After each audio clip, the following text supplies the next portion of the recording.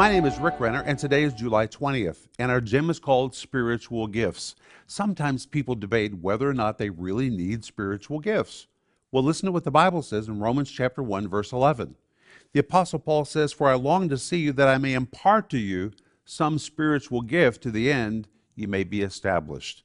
This word established is the Greek word telos. It describes something mature, something complete, or something fully ripened. The Apostle Paul knew everyone needed spiritual gifts. For him, it was no debate. And he said, "I long to see you that I may impart to you some spiritual gift.